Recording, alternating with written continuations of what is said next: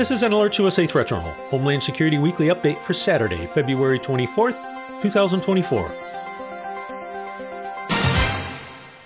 This week in security news.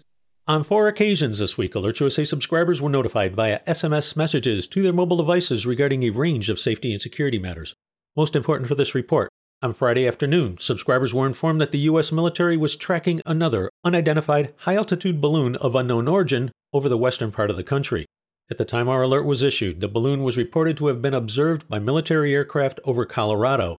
At the time of this report's preparation Friday evening, NORAD expected the balloon to be over Georgia as it continued to drift in an east-southeasterly direction at an altitude of approximately 45,000 feet. According to a statement by NORAD, the balloon was deemed not to be a threat to national security and that it was not maneuverable. The FAA also determined the balloon posed no hazard to flight safety. ABC News quotes an unnamed U.S. official describing the balloon as being 50 feet in diameter and carrying a payload the size of a 2-foot cube. The purpose of that payload is unknown. Listeners are reminded that in February of 2023, a similar incident took place with a Chinese surveillance balloon that was eventually shot down off the coast of South Carolina. Also this week, Alerts USA subscribers were informed that hospitals and pharmacies across the U.S. were experiencing disruptions in processing prescriptions following a cyber attack at United Health's technology unit known as Change Healthcare. In a Thursday regulatory filing with the U.S. Securities and Exchange Commission, United Healthcare said the company suspects a nation-state was behind the attack. To give listeners an idea of the scope of the impact from the cyber attack, TRICARE, the U.S. military's healthcare provider for active duty personnel, said all military pharmacies, clinics, and hospitals worldwide were affected. Those listeners who are dependent on prescription meds should consult their pharmacies to determine anticipated delays in filling orders.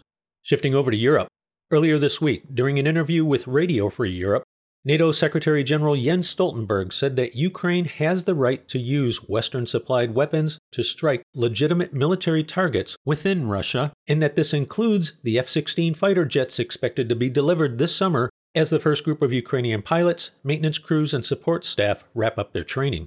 Listeners are reminded that in June of last year, Russian President Vladimir Putin hinted that Moscow could strike Western-supplied F-16s outside of Ukraine's borders, which risks bringing NATO into direct conflict with Russia.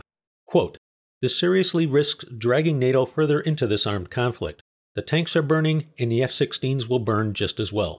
In travel security news, listeners are reminded that multiple European nations have increased their terrorism threat levels since the start of the war between Israel and Hamas.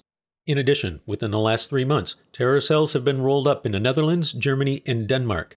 If you are headed to Europe for business or pleasure, you would be wise to maintain a high level of situational awareness when in public. Listeners are also reminded that a U.S. State Department worldwide caution is in effect, warning of the potential for terrorist attacks, demonstrations, or other violent actions against U.S. citizens and interests globally.